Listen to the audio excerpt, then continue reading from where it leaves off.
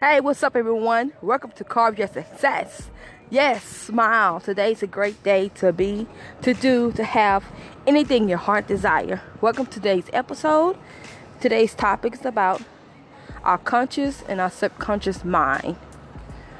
Do you know that we have two minds? One is the conscious, which is considered the waking mind. When you're awake, we driving our cars and making decisions, looking at TV, what we decide to watch, what we decide to listen to. And the other side is our subconscious. That's our deeper self. That part only comes out at night when we're asleep. We impress an idea from our conscious mind to it. You know, I've been studying it lately, and I just realized that that's the reason why I have not been losing weight or having success or meeting a person or having a great relationship. But today I want to talk about the health part about it. For as long as I can remember, I've been yo-yo dieting, trying to lose weight.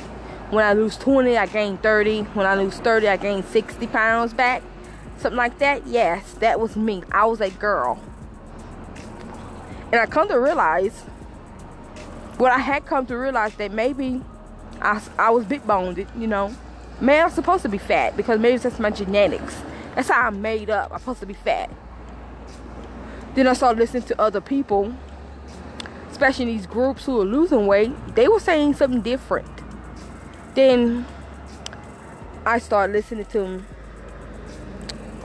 my mentors who I love, who get advice from, and I like their teachings. And I come to realize that my mind was playing tricks on me.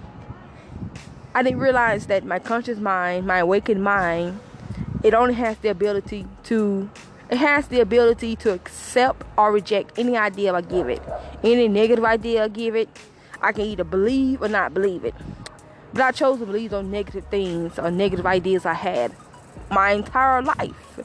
And so my deeper self took those ideas and planted it.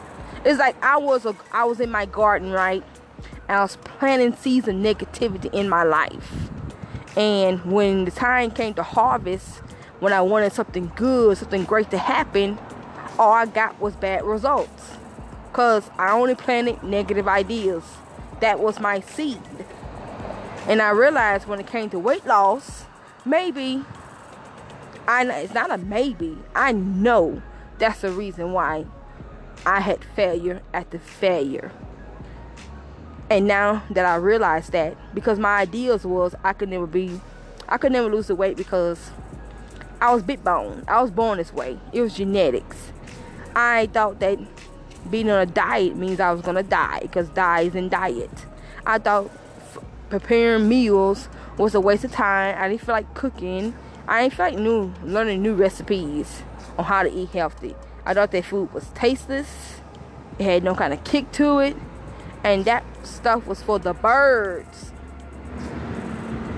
That stuff was for the birds. I thought that was just not for me. You know, I love meat. I love cheese. I love beans. I love food. I was a foodie. And also I use food as a way for my emotions to deal with stuff too. That's another complete different topic.